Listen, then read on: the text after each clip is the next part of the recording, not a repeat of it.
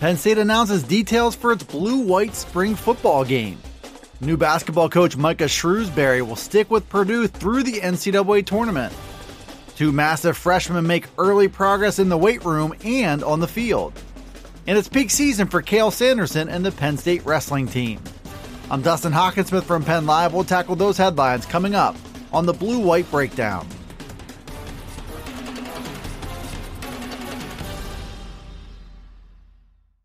At long last, Penn State announced its plans for the blue-white spring football scrimmage on Wednesday. That game will happen, but it won't come with its usual fanfare at Beaver Stadium. The university said on Wednesday that the game will only be available to first-year students on campus.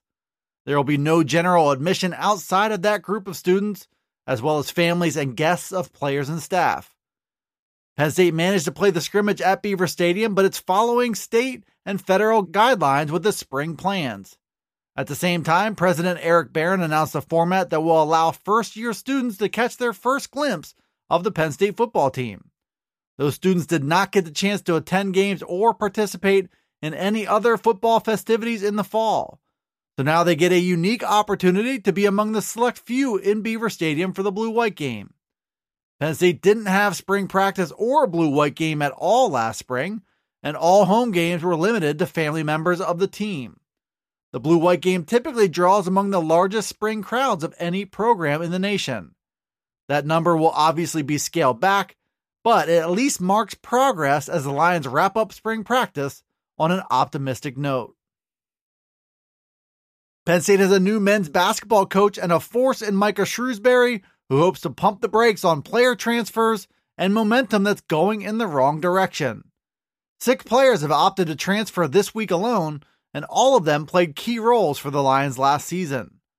Stopping the bleeding and figuring out the roster situation is a big task for Shrewsbury, but he won't be getting to it anytime soon. In a conversation with Penn Live's David Jones, Shrewsbury said he will remain with the Purdue basketball program through the end of the NCAA tournament.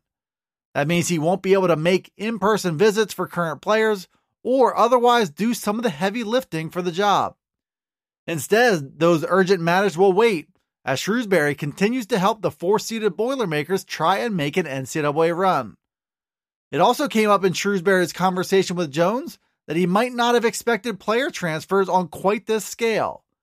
Jones came away believing there was an element of surprise that perhaps could have been avoided.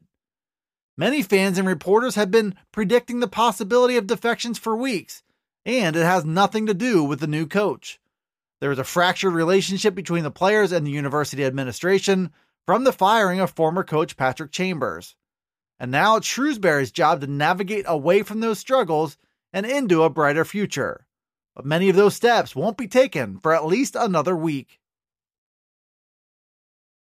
Penn State landed 2 big offensive linemen in its 2021 recruiting class that the coaching staff hopes can defy expectations early.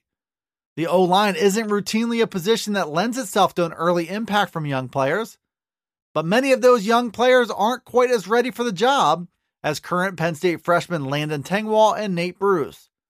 Tengwall is a former 4-star recruit who looks college ready with a 6'6", 317-pound frame. He shows the ability to play most of the 5 positions along the offensive line, but he starts out on the bottom of the depth chart. And in Bruce, the Lions got a big mauling guard who currently tips the scales at 6'4" and 351 pounds. The Lions have jobs to fill along the interior of their offensive line, but Bruce will have to compete with a deep cast of young linemen. Strength coach Dwight Galt said Bruce is a special athlete who is exceptionally strong already. And he added that Tengwall has low body fat, a great attitude, a great approach, and a great work ethic. Those are all points in favor of both Tengwall and Bruce. And even if they don't lend themselves to an immediate role in 2021, they are building blocks for bright futures ahead. The NCAA Wrestling Championships are set to kick off Thursday in St. Louis, and Penn State opens with a big question. Are the Lions ready to peak this time of year? Jim Carlson tackled that question in a Wednesday piece on Penn Live because it's become an incredible trend for the Lions.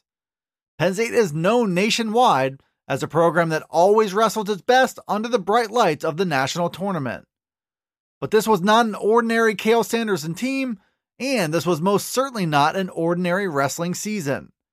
Penn State has young wrestlers up and down its lineup trying to find their top form following a pandemic-shortened season.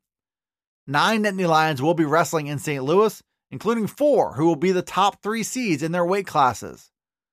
Roman Bravo Young is the number 2 seed at 133 pounds. Nick Lee is number 2 at 141. Carter Starachi is number 3 at 174. And Aaron Brooks is Penn State's lone number 1 seed at 184 pounds. Penn State will need plenty to go right in order to make a legitimate run at an NCAA title. Iowa is well positioned with an older, more accomplished team in St. Louis. But the Lions can also help themselves and close that gap by doing what they've always done so often before, which is wrestle their best on the biggest stage. Thanks for tuning in to the Blue White Breakdown. You can find it right here on Penn Live. It's also on Alexa, Apple, Google, Spotify, and Stitcher.